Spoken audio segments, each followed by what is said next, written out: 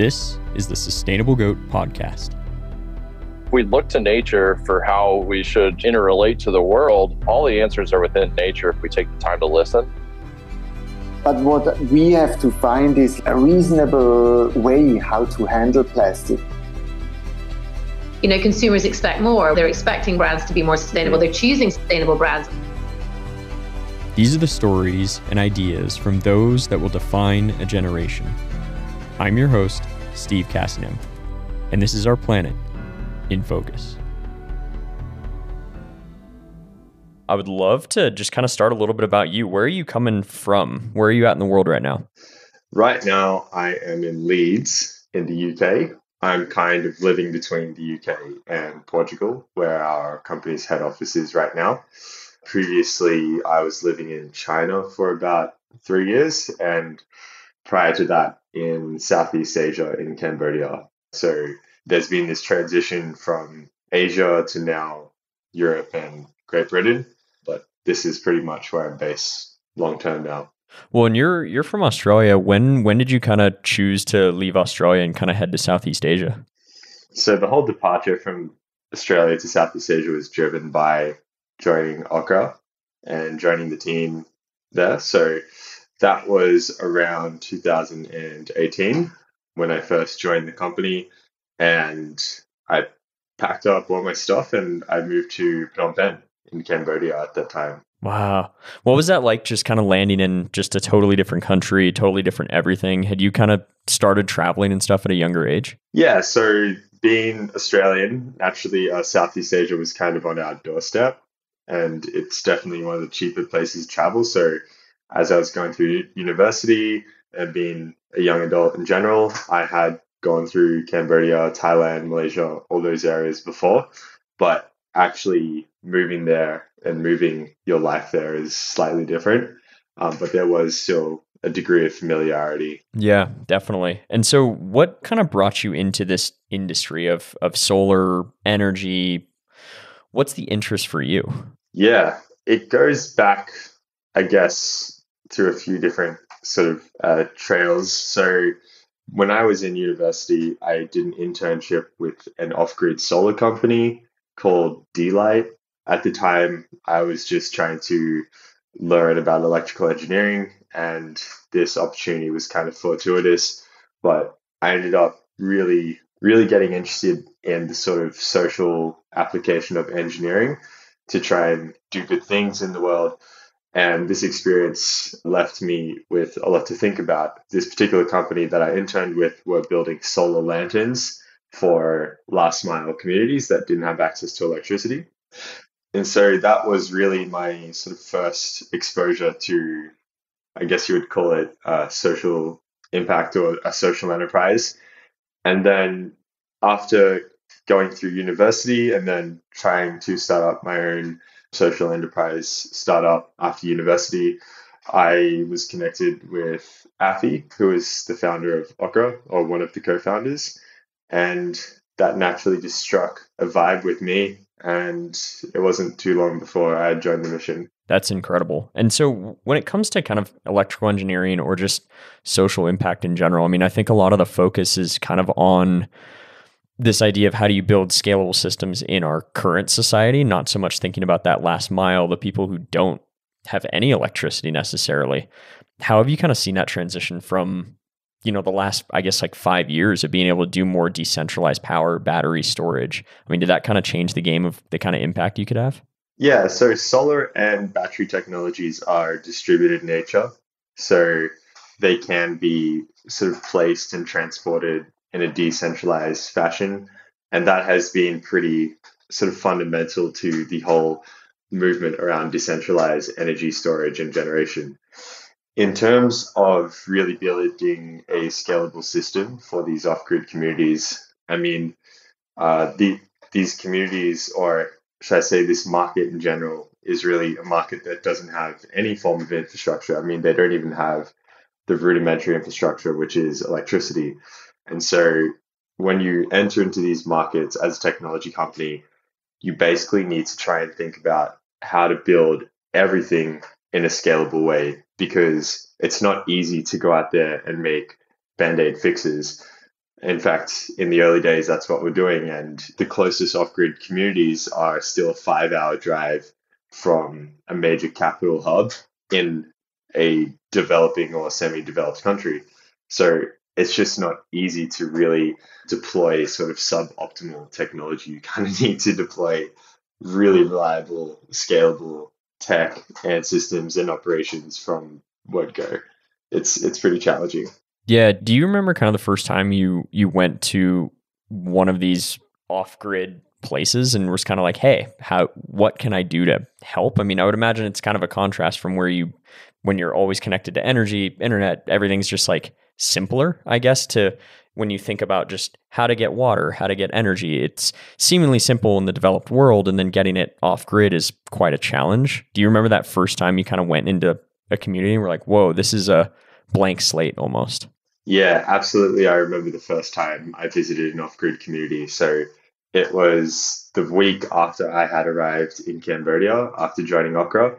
And at the time, we were still piloting a lot of our technology with one of our first partners. And so visiting the field was a pretty regular occurrence. We were doing it at least once a week, sometimes 2 and 3 times a week, just to really get out there and try to understand the climate in which we're operating in. And so that first trip out was essentially a 4-hour drive along sort of developed, roads away from the capital in Cambodia, Phnom Penh. And then we got onto an off-road section, which went for about 30 to 40 minutes. So, very bumpy, uncovered road. And then we ended up pulling over at this inland lake where there were a number of boats there with diesel engines on the back of them, like diesel outboards.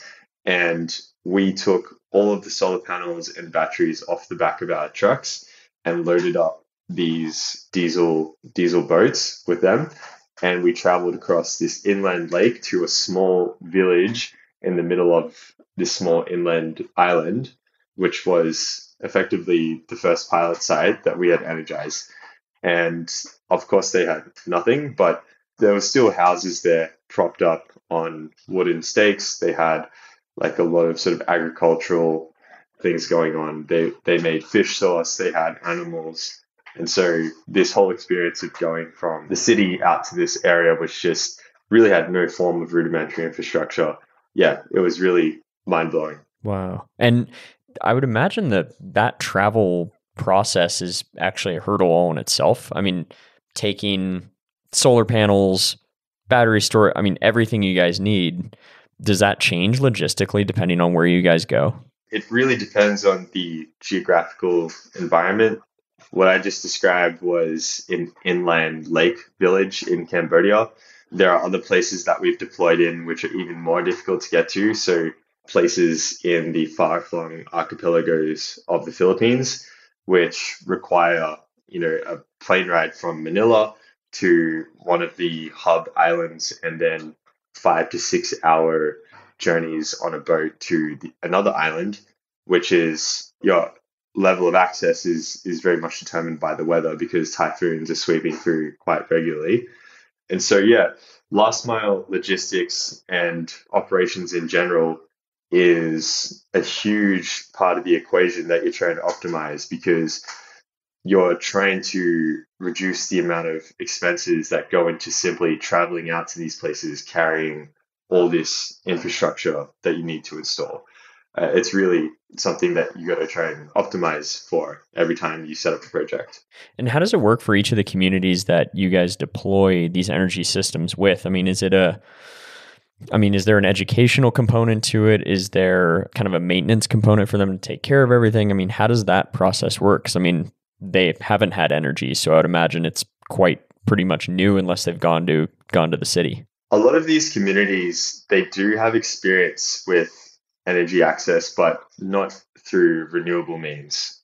They're usually relying on kerosene or diesel, and they're burning these fossil fuels in generators or in sort of lamps to get lighting or a few hours of electricity per day.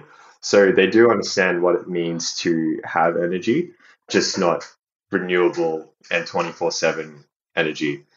In terms of actually servicing these communities, this is sort of related to the business model that we operate. So we, as a technology provider, don't service the end communities directly, even though we're very closely involved, especially in the early days when we were trying to understand the problem space.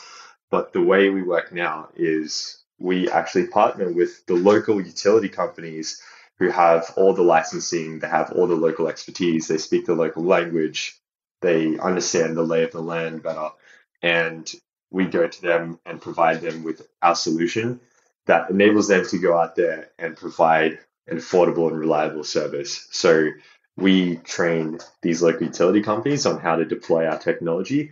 And then when they go out to the village, they will also educate some local community members on how to perform simple operations and maintenance tasks to make the project more sustainable. Yeah, 100%. And I think that's such an interesting component in that transition from diesel to an alternative and solar off-grid solution, because most of the world outside of cities and stuff, they rely very, very heavily on diesel. I mean, it's how do you haul it over the mountains and get it where it needs to go? And it has a really efficient burn rate, but the problem is, you have that entire footprint that goes with it. You have everything that goes into the water if they're going across a lake. So I mean, I think, does that change though how they, you have this ability now, you have power availability way more often, you have more power and you can do more. Does that kind of change the lifestyle too? Because what I've noticed about energy is that when you provide energy, you provide also a lot of other solutions. So you have the opportunity to either grow more food, you have the opportunity to do a lot of other things. What did you guys kind of see as that impact from being able to do that? Yeah, it's a great question. It's pretty widely known that, or at least it's well documented, that energy consumption is tied closely to a civilization's ability to grow socioeconomically. And so the idea is you provide more access to productive power. You essentially enable a community to be more productive and to accomplish more together. Yeah, so in terms of how renewable energy has really affected the lifestyle of these people, it's a profound effect. So another thing I didn't mention earlier is some of these communities actually did have experience with at least electrical power in the form of batteries, because they would have sort of secondhand or old lead acid batteries from cars. But what they would do, and they would do the same for diesel, is they would carry these lead acid batteries, or they would carry jerry cans for miles and miles to the closest metropolitan hub to either recharge the battery or to fill up their jerry cans with diesel. When I was in Indonesia deploying a project, they were also doing the same for water. So they would be making daily trips, probably 4 to 5 hours at least, to the closest town to refill water and refill diesel or charge their lead acid batteries, and then transport them back to their villages. And so now with the mesh grid system that we've deployed at Okra, and with off-grid solar solutions in general, they simply don't need to travel out to anywhere to get recharged, because the generation and the storage is located at their household or within their village. There is a pretty profound impact in terms of cost savings, but also time savings as well. And this has a wide sort of plethora of social benefits for these communities. Yeah, I mean, that's huge. I mean, thinking about how much travel actually has to go into honestly just providing the basic needs, right? That's, I think, something that we forget a lot of times when you get, really out of cities, is that access, that resiliency that the communities have. I mean, it's more based in survival than luxury, and that kind of prevents progression. And so I think that's a huge aspect of it that I think is important to hit on. But I was also wondering kind of if you can dive into kind of what is a mesh grid? What's the whole idea of providing solar and power for an entire community? Because I think a lot of people might think it's just one big solar panel and one big thing, and that's pretty much it. Yeah, for sure. So if you can compare it to the way electricity is distributed in a city, which is what a lot of us are familiar with, in a typical sort of urban electricity distribution system, you will have a centralized point of generation. So that might be a coal-fired power station, it might be a nuclear power plant, could even be a solar farm. And this one centralized point is generating all of the power and then transmitting that electricity through high voltage distribution cables throughout the city. You have this kind of artery network that spreads out from the central point. This is called what you might call like a star topology or a centralized distribution topology. So in the off-grid sense, there has been a status quo for a while now of deploying a solution called mini grids, which is similar to a centralized distribution system. A mini grid is simply a centralized solar farm where there are batteries and solar panels all stored together, and electricity is distributed from that point throughout a village. This has been a very common solution applied to off-grid markets. Another solution that has been deployed are small-scale solar home systems. So small solar panels that connect to a small power controller with a couple of USB ports to charge mobile phones or power lighting. Both these solutions have created quite a lot of good social impact throughout the off-grid markets in the world.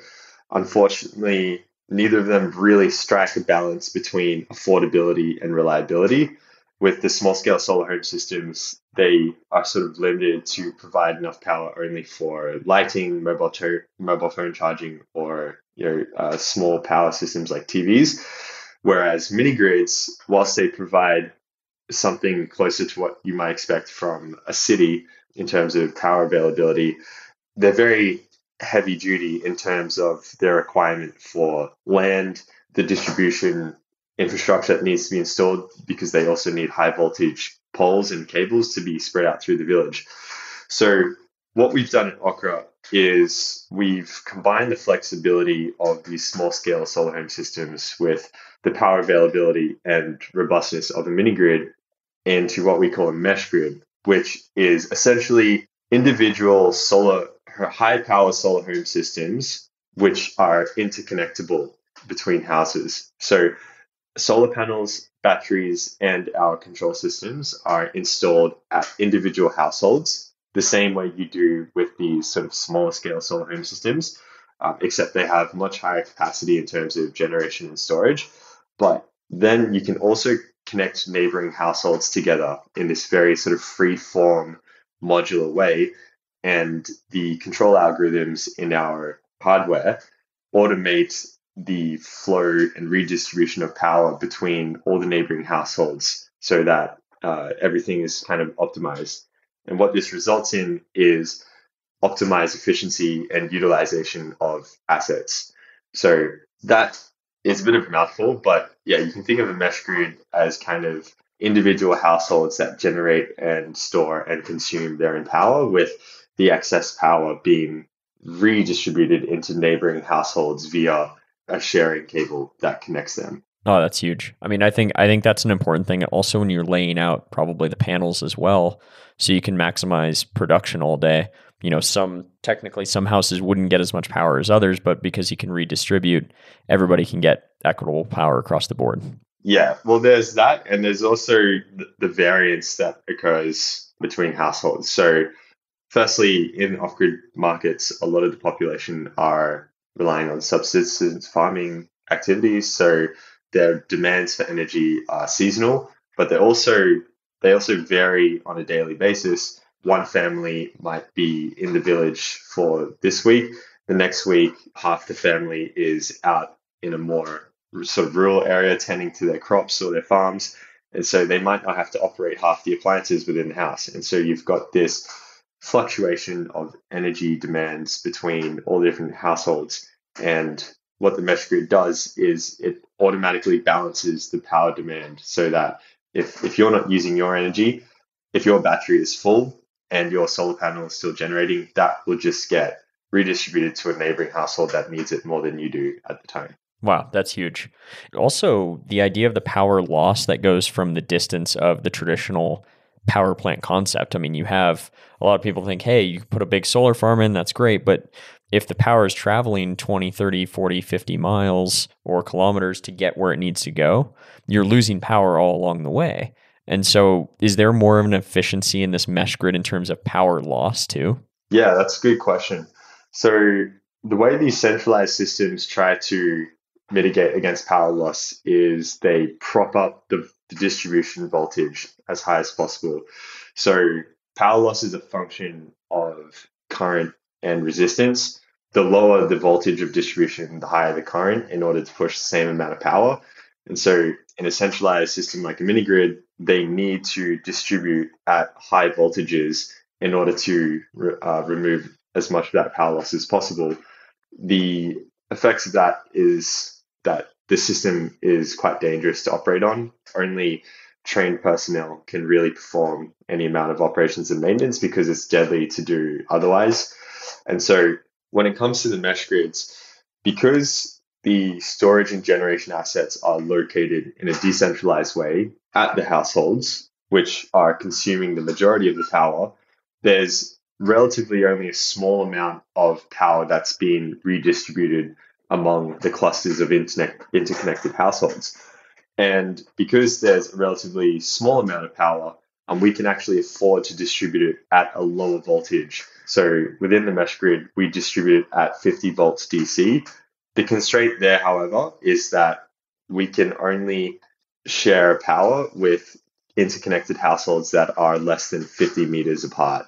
So if a neighboring household is more than 50 meters away from the nearest household, at that point, the power loss becomes too great and we don't actually connect that household to the cluster. But what you see in these projects is that you'll have an initial sign up of households and you're able to cluster them in a certain way that makes sense. And then additional households sign on shortly afterwards, or as more sort of jump into the network over time, you can actually interconnect clusters and the entire network kind of just grows in a very organic way. Yeah, that's great. And I would imagine from a weather standpoint too, it probably helps the resiliency of the power grid too, because specifically Southeast Asia, I mean, you get some pretty inclement weather, and long power grids, I would imagine, causes a lot of outages across the area. That's really sort of looking at the fault tolerance of centralized systems versus decentralized systems. Of course, in a centralized system, if you snip the cable right at the source, the whole network is going to go down. In the decentralized system, the fault tolerance is more distributed. So one household a palm leaf might fall on their solar panel, which will affect their generation, but all the neighboring households are going to be unaffected by that. So overall, the fault tolerance, a decentralized mesh grid is much more tolerant to faults than a centralized system, but with it also comes distributed faults. So you could have sort of faults occurring at many locations within the network as opposed to just a single location. But overall, it is more robust and resilient compared to a centralized system like a mini grid. Interesting. So do you think that kind of the future of energy, not only in rural places, but also kind of city, will go more that decentralized model for the idea of any type of down in the network? Yeah, it's a really interesting thing to think about. There are a few technology companies now, I believe, who are really exploring sort of implementing this decentralized energy storage and distribution in a more urban sort of setup.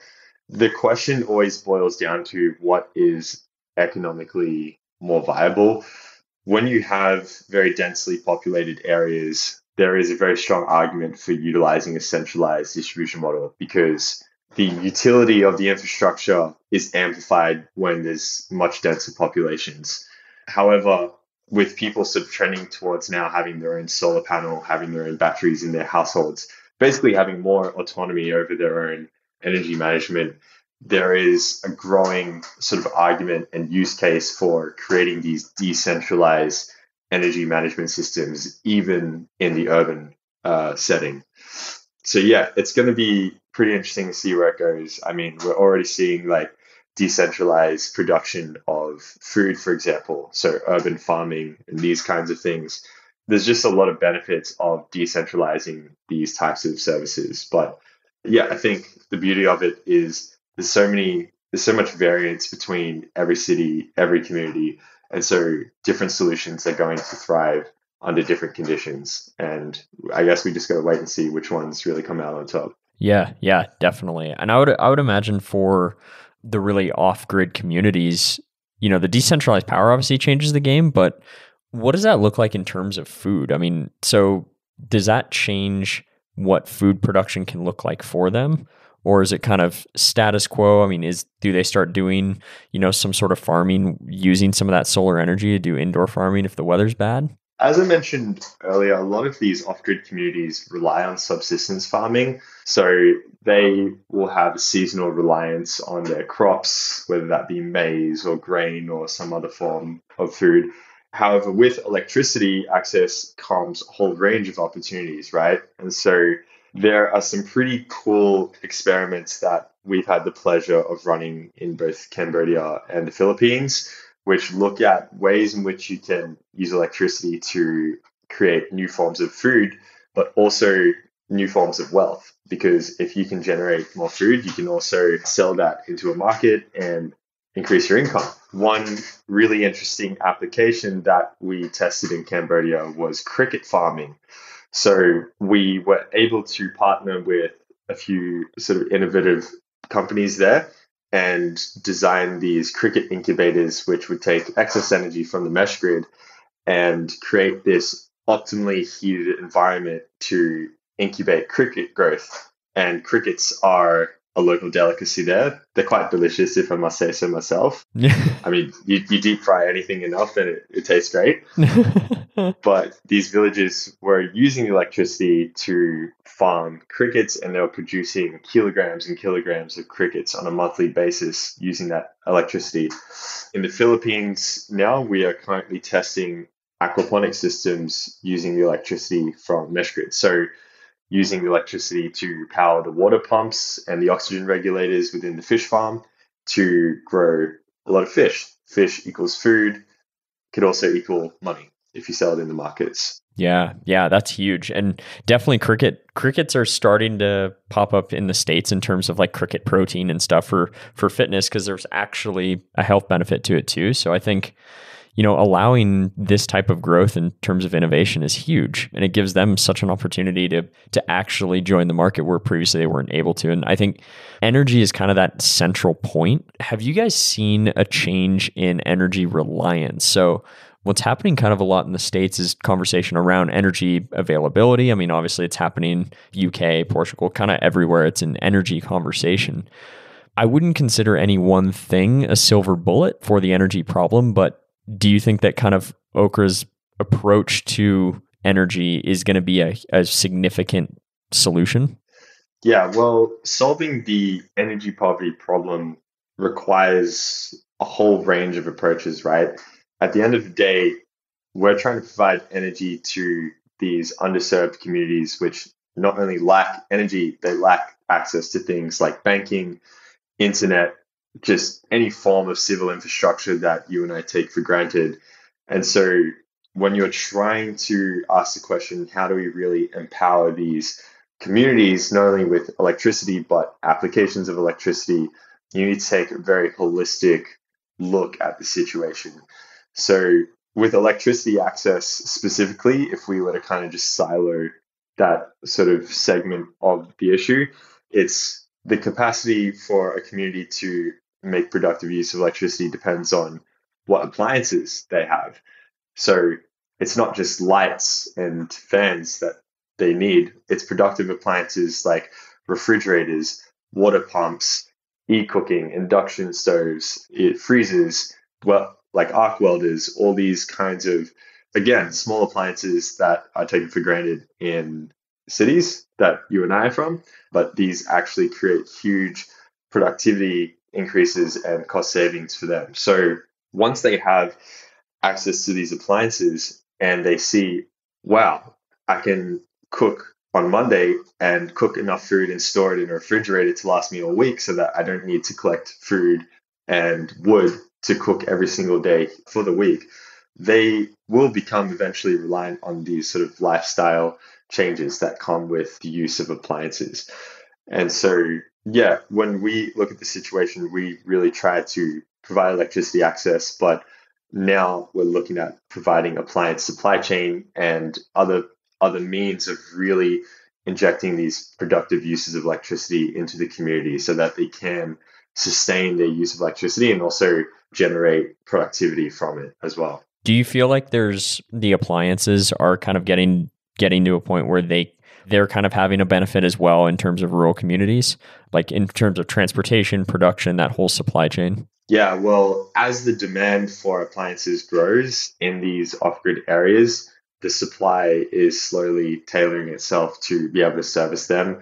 So now we're starting to see more companies that are specializing in the provision of appliances to these off-grid areas. And a pretty interesting trend is the increase in supply of DC appliances. So where you and I used to powering all of our electrical goods through an AC system, in the off-grid setting, there's a lot more of a focus on DC because solar panels and batteries are DC. And so DC refrigerators, DC water pumps, DC TVs, a lot of these basic appliances now, you're seeing a lot of companies that are engineering DC appliances to try and focus on serving these markets. Wow, that's a huge shift, actually, thinking about the actual application of that. Because yeah, when you build a supply chain that's all based on AC and you got to switch to DC, I mean, there's a cost involved in that. They're of course crunching the numbers to figure out if that's beneficial for their business, but at the same time, it's kind of where the industry is going too. Yeah, and I will mention that DC appliance market is not as mature as the AC appliance market yet, of course, and so you do need to be considerate of the fact that a DC refrigerator is not as economically viable as a AC refrigerator. And so the intermittent solution is for us to provide an AC interface. So in our mesh grids, we have AC outputs as well as DC outputs at the household level, which enables usage of AC appliances.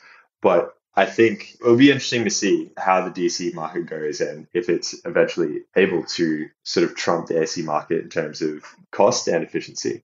Nice. Yeah. And where do you find you guys have had the most impact? I mean, obviously each one of the communities has a significant impact, but which one of you do you think that you've seen the most significant change? In terms of which communities create the most amount of impact, or rather, which projects are the most successful, that really depends on how engaged our partners are with the projects. Because, as I mentioned earlier, we are a B2B technology provider.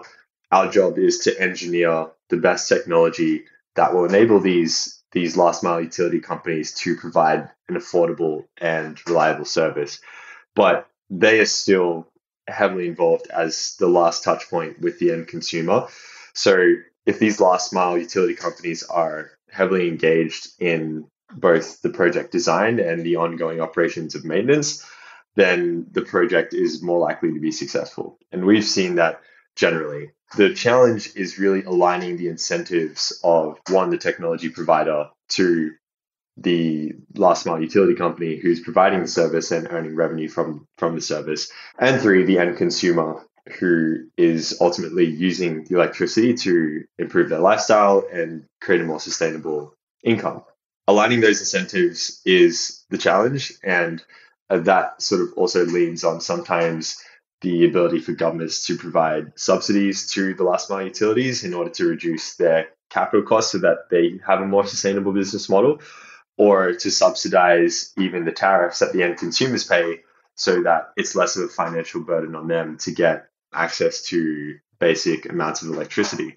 But yeah, I'd say overall, we've seen a lot of success in Nigeria because they have a very progressive regulatory environment when it comes to energy access.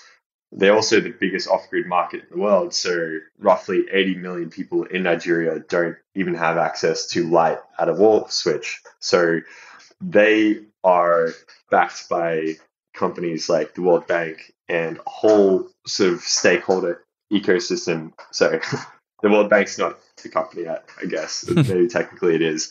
But Nigeria has a lot of stakeholders, including international aid and financing facilities, that are trying to really demonstrate that this kind of open market that is focused on innovation is the best kind of approach to stimulating energy access across such a huge market. Well, and for this to kind of make sense, I mean, a lot of it comes down to how do you grow a business and keep it going for the people that are providing it? There's got to be some sort of end goal that is a win for everyone. Where do you think this, cost is and profit necessarily is going? Is it going more to the company that's kind of, hey, let's invest really heavily in this area? Or is it the utility companies that are like, okay, we're getting a subsidy over here, we're providing this equipment for the community, and they're going to pay us for 30 years, give or take, on the equipment? Where's that value chain in there? So when these last mile utility companies are providing energy to the off-grid communities, they are mostly providing it under an energy as a service model. So you can think of it as similar to most infrastructure projects where you have this upfront investment and you have a financial model that says the payback period is X number of years with Y% return. So that's the way a lot of these companies are looking at it. They're looking at each site as a potential project where they can generate a sustainable revenue and a profit after some amount of time by deploying this infrastructure. It really, again, depends on what kind of regulatory environment they're operating within.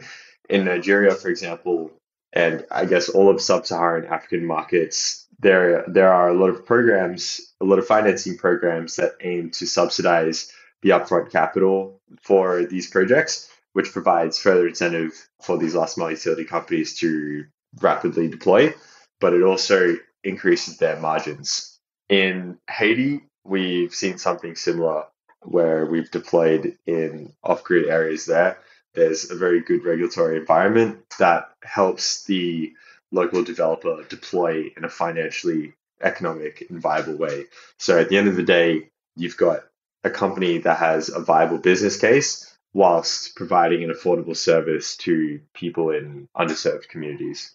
I think that's a massive component of it, is how do you make it work in the long term, the 20, 30-year long tail of the economic model. It's got to make sense, but it also does have to shift right now. The energy distribution model is shifting very quickly in a really cool way. And I think it kind of puts us on a new frontier of energy in a way. So what's kind of your favorite part of this whole process? I mean, you got involved in this and it's kind of, I would imagine, been a little bit of a whirlwind at the same time, but also a crazy cool learning experience. What's kind of your favorite part of this process? I think my favorite part of the process has been the culmination of the whole experience, because in our specific case, Okra started as a group of mid-20-something-year-old engineers fresh out of university or with a few years of experience under our belt. And we were all united by this common mission of trying to make a really big change using our engineering skills. And so as we went along the journey, we've gone from I wouldn't say rags to riches, but rags to now growing. And that has just been an adventure of living together with a handful of people in a small house in Cambodia and doing electronics and software engineering in a house that only has 6 hours of electricity per day, and then eventually growing that company into this international team across multiple countries of software developers, operations staff, hardware engineers, manufacturing in China, and then ultimately seeing all of that effort and hard work culminate in people in the field who now have sustainable electricity access who never did before. So everything between the beginning and end there is really, for me, a very enjoyable part of the experience. It's just one big challenge and there's so many angles to try and solve things from, but you always kind of find a way and learn from your mistakes. And I think that's really fun. Totally. What was that like in the early days? I mean, 6 hours of energy per day. So how did you guys kind of try and maximize that? I mean, talk about trying to solve a problem because you're in the same problem. Yeah, it's pretty funny that, back in the early days, some of the pilots that we had deployed in Cambodia actually had a higher grid uptime than what we were experiencing in the city. So it gave us a new appreciation, I guess, for the impact that electricity has on people. I mean, it's absolutely fundamental to everything we do these days, including this interview that we're having right now, electricity is the lifeblood of the modern society that we live in. And so it was really fun just being in a small house with a handful of the first sort of founding team members that really engineered the beginning product and the whole business model as it is today, and just sort of going through the motions of visiting an off-grid village without electricity, then coming back to a house that was constantly having blackouts whilst having all of our engineering equipment sprawled across table tennis tables and stuff like that. It was a wild ride.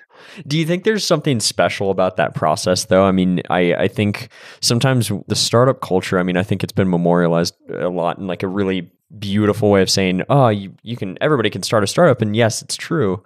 But also when it comes to problem solving, do you think there's something to that of packing a bunch of brilliant minds in one area and just trying to solve a problem under kind of pressure, if you will? Yeah, there absolutely is this beautiful part to it. I mean, I think the way the startup is kind of glorified in movies like The Social Network, it's like a bunch of Stanford grads get together in a garage in the city and they hack out some computer software.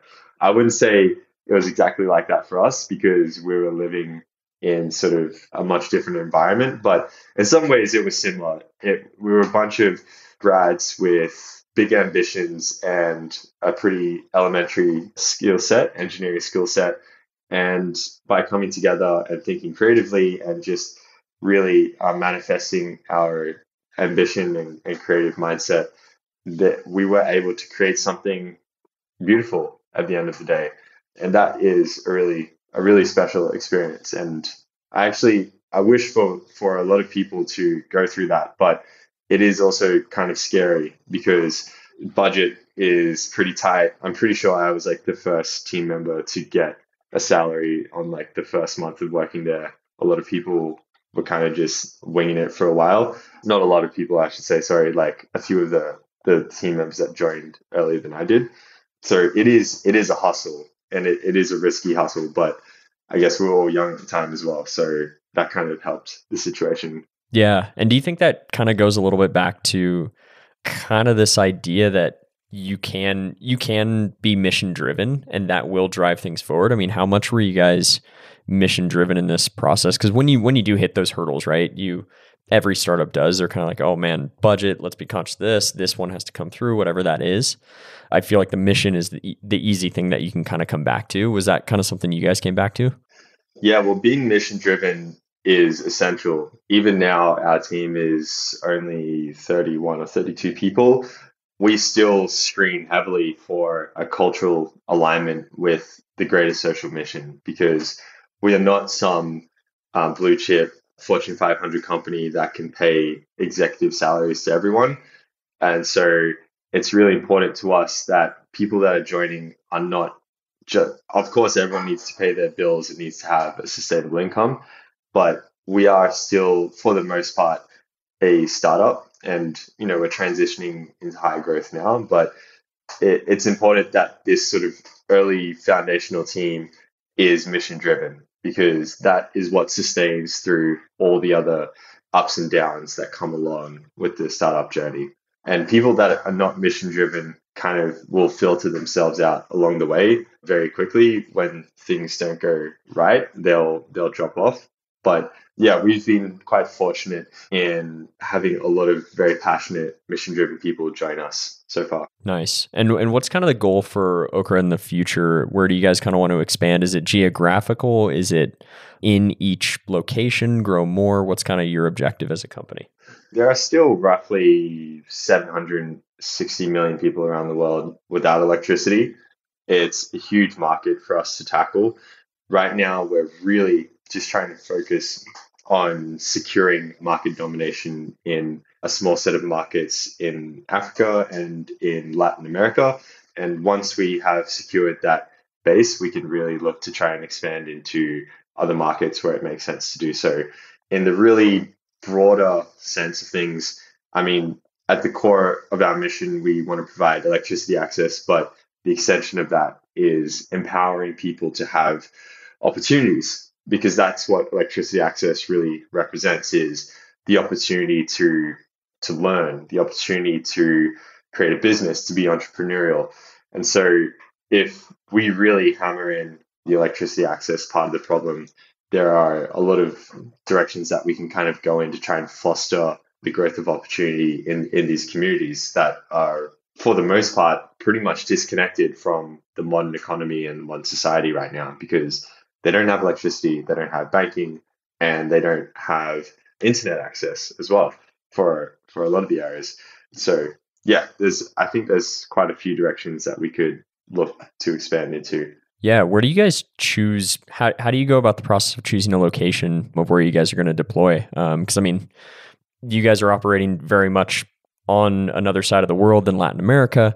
What does that process look like for you guys? There are a few criteria that we vet each market by. Some of the key ones are, well, I'd say the most fundamental one is the regulatory environment. So is the government and the authorities there so really focused on trying to improve the energy access situation, or is it not such a high priority for them? Or maybe there's other conditions which prevent them from really creating conducive environment. So the regulatory situation is really key. The second thing would be the market size itself. So in Nigeria, as I mentioned, there's roughly 80 million people without electricity who are spending so much money on diesel and kerosene already. So we know the demand for energy is there. There's huge spend on it already. So that's another sort of green light for us to go in. And then another really important thing is there a stakeholder ecosystem? So is there an ecosystem of private utility companies who are actively really trying to move the needle? Or is it a pretty bare market? So we look at some of these key criteria to really assess which market makes sense for us to jump into. Yeah, the municipality government, I mean, that's interesting that that's kind of the first hurdle, because I would imagine as much as you want to distribute these all over, you hit roadblocks pretty quickly. And do you feel like that's the biggest hurdle that you guys have over even the utility companies wanting to do it? Definitely it is. We experienced that in Southeast Asia to some extent. Whilst the regulatory environments there are doing very well and trying very actively to improve the energy access situation, the fine print in terms of what we could and can't do was not really conducive to us scaling our business there rapidly. And sometimes there is also just added bureaucracy in these areas, which is necessary because you're talking about providing utility service, which is traditionally something that governments provide.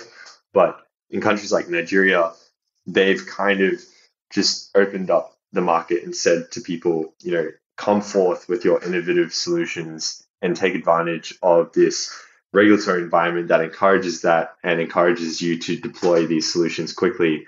And we'll see which one comes out on top just based on the results. So that's the kind of vibe that we really appreciate in a market. Well, yeah, and I would imagine it brings a lot of fresh energy to the market, whether it's ideas on energy, whether it's ideas on, policy, business. It kind of opens the door for a lot more opportunity versus just, we're going to say yes or no. Yeah, for sure. In these kinds of environments, you see a lot more entrepreneurial activity. You see a lot more innovation come through. And that's great for us too, because it means there's other people who are stirring the pot in the same direction, and there's opportunities for partnerships. And in a way, it also validates the market because it shows that there are a lot of active players who are really trying to make an impact here, and there's big momentum behind that. And so it's only a good thing when you invite all these sort of innovative players into the market. Awesome. And where do you kind of see your focus going over the coming years? My personal focus over the coming years is to really try and optimize internally the team that we have so that we can be as productive as possible. My personal journey at Okra has been very much a Band-Aid kind of role so far. When I joined, I was an engineer. I quickly moved into areas of manufacturing and marketing, HR and service delivery as well. And so I kind of got this broader perspective of just trying to coordinate things and make things happen. I don't have the same frontline experience that a lot of the people in the team do. And like everyone on our team is incredibly intelligent, and they're really the experts that are making all the wheels turn. But I'm trying to focus on supporting that sort of innovative team growth and high efficiency operation so that we can create the biggest impact possible. Yeah. I mean, that's incredible. And I think that for a company, that's a key role to have, especially to be able to support everybody that is working in whatever silo they're super focused on. How do you give them the tools, the assets, the support, everything to kind of continue to grow in the best way possible? Yeah, it is necessary. It's not always the most glamorous type of work, but just having sort of clear lines of communications between teams, having the tools, the software infrastructure, all the sort of basic forks and knives and spoons that you need to do daily work, that is really that underpins everyone's ability to put out good results. So we got to try and make sure it's as good as possible. That's awesome. So you don't travel quite as much as the rest of the team, but you've definitely done your fair share of traveling. Where's your kind of favorite place to enjoy nature? Whole planet. Wow. That's I know, that's a hard question for sure. Yeah, that's kind of a curveball. I'd really have to think about it. I mean, I've seen quite a few beautiful places over the years just by living in different countries and even traveling as a university student. Oh, okay. So I'd say probably pretty high up on the list is the Himalayan region. So up around the high altitude areas of India and Nepal, and I've also seen it from the China side. That's a really awe-inspiring natural landscape. I don't know, the question always pops up, like, are you a beach or mountain person? I guess my answer is I'm more of a mountain person, but yeah, I think there's just so many beautiful landscapes, especially around the coastlines as well. So I've seen obviously a bit by living around Southeast Asia. Yeah, that's a really hard one. When I was in university, I traveled through South America as well. I'd say maybe like that sort of Patagonian Chilean landscape, which kind of combines. Oh, you know what? Actually, sorry, if I have to really sort of say, I'd say New Zealand probably has some of the nicest nature I've ever witnessed. Wow, you're also a climber too. I mean, I've climbed for quite a while too. It takes you to some places that you don't normally get to see. Has that kind of helped expand that vision too? Yeah, rock climbing for sure has taken me to places off the beaten path. You're always going out to different areas where other rock climbers have put bolts into the rock, and I think I've seen like a lot of beautiful places that I would never normally see if I wasn't rock climbing. So that's definitely been a big part of my sort of natural experience of late as well. I didn't know you were a rock climber, by the way. Yeah. That's cool. Living in Boulder, Colorado, it kind of comes with the territory. You're either a climber or some sort of outdoor something. Yeah. Yeah, usually it comes with it. But yeah, I mean, so when you're out climbing, what I've noticed is you have the approach, you have all the things that you end up doing, whether you're camping, whatever it is. You find yourself really immersed in nature, I think, in a very different way, because you have this trust, whether it's with the rock when you're climbing it, or you just have this appreciation for where you're at. Do you feel like that's aided in kind of the mission focus that you guys have in terms of preserving the natural world in terms of energy production, but also providing more opportunities for people to explore these places? These areas that we are energizing are in places that tourists would simply never get to because there's no civil infrastructure there at all. And I haven't personally been to all of the places. I've been to some of them, but a lot of my close friends and colleagues have made these arduous journeys out to these areas. So a good example is in the Philippines, some of those far-flung archipelagos that required days of travel over air and ocean. They are in some of the most pristine areas that you'll ever see because not a single tourist has stepped foot on those areas. I think there is a lot of thinking that we need to do when it comes to the preservation of nature and climate. Obviously, that's a very important kind of notion for us. And I think we are in some ways assisting with that. I think an example is, with access to renewable electricity, you don't need to rely on things like fossil fuels or biomass as much. So in Cambodia, for example, there was heavy reliance on burning either rubbish or burning wood or burning dung in order to cook or have lighting. And so by transitioning them to renewable energy, they don't really need to do these things. But yeah, it's in terms of preserving the global climate, there's still a lot to be done. And certainly transitioning people in off-grid communities to renewable energy is not going to be the silver bullet that makes it happen. But it certainly, I think, does make its mark. Yeah, 100%. I mean, I think it's kind of a multi-pronged approach to kind of solve the problem, but also I think there's a lot of preservation that can come through innovation. So whether it's preserving the ideas that we've always functioned under, I mean, for example, everything's going back into glass. We used glass a long time ago.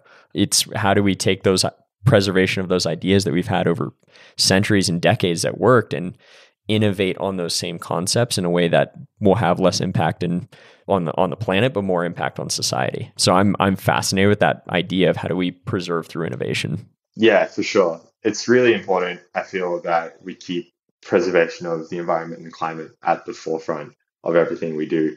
By energizing these off-grid communities, it is our goal that we can actually decouple their socioeconomic development with usage of fossil fuels, because a lot of these societies that have come a long way owe it to their consumption of fossil fuel and industrial processes.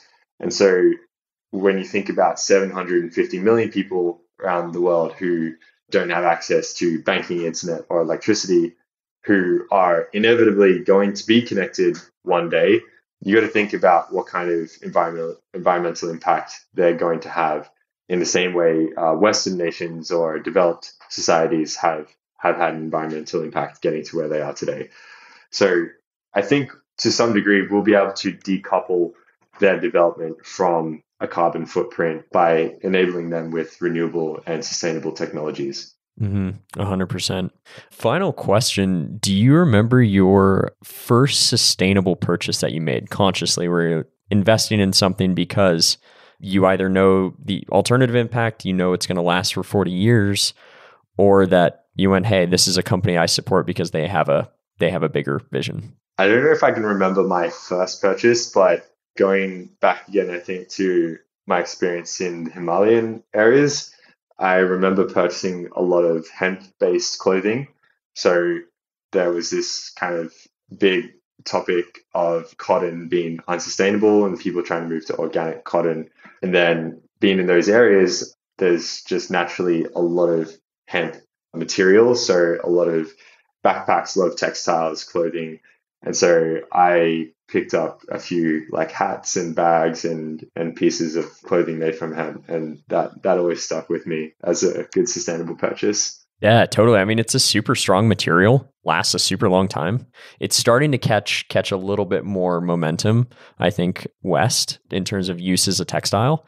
Yeah, it's incredibly resilient. That's awesome. Not too comfortable, I'd say. It hasn't reached the soft cushiness that cotton has, but I think as like a hat or a backpack, it's pretty cool. Totally. Yeah. The softness is always the challenge for sure. Well, very cool. Callum, thank you so much just for taking the time. I love what Okra Solar is doing. Your impact is huge. And I think that the impact is only just beginning, because I think you'll see over a 15, 20 year impact. That's where I think all the efforts that you guys are putting in now is just exponentially going to show the difference. Yeah, I hope so too. And thank you so much for having me on the GOAT podcast. Thank you for listening to the Sustainable Goat podcast. I'm your host, Steve Castanham. With each episode, we can further define what it means to create a truly sustainable and resilient future. I think the new status is to show that you actually care. You want to drive change and you want to be part of a sustainable future. People fight for what they love. Let's really all target for a small but significant shift in the way we live, we consume, and we plan our life. Join us at sustainablegoat.com.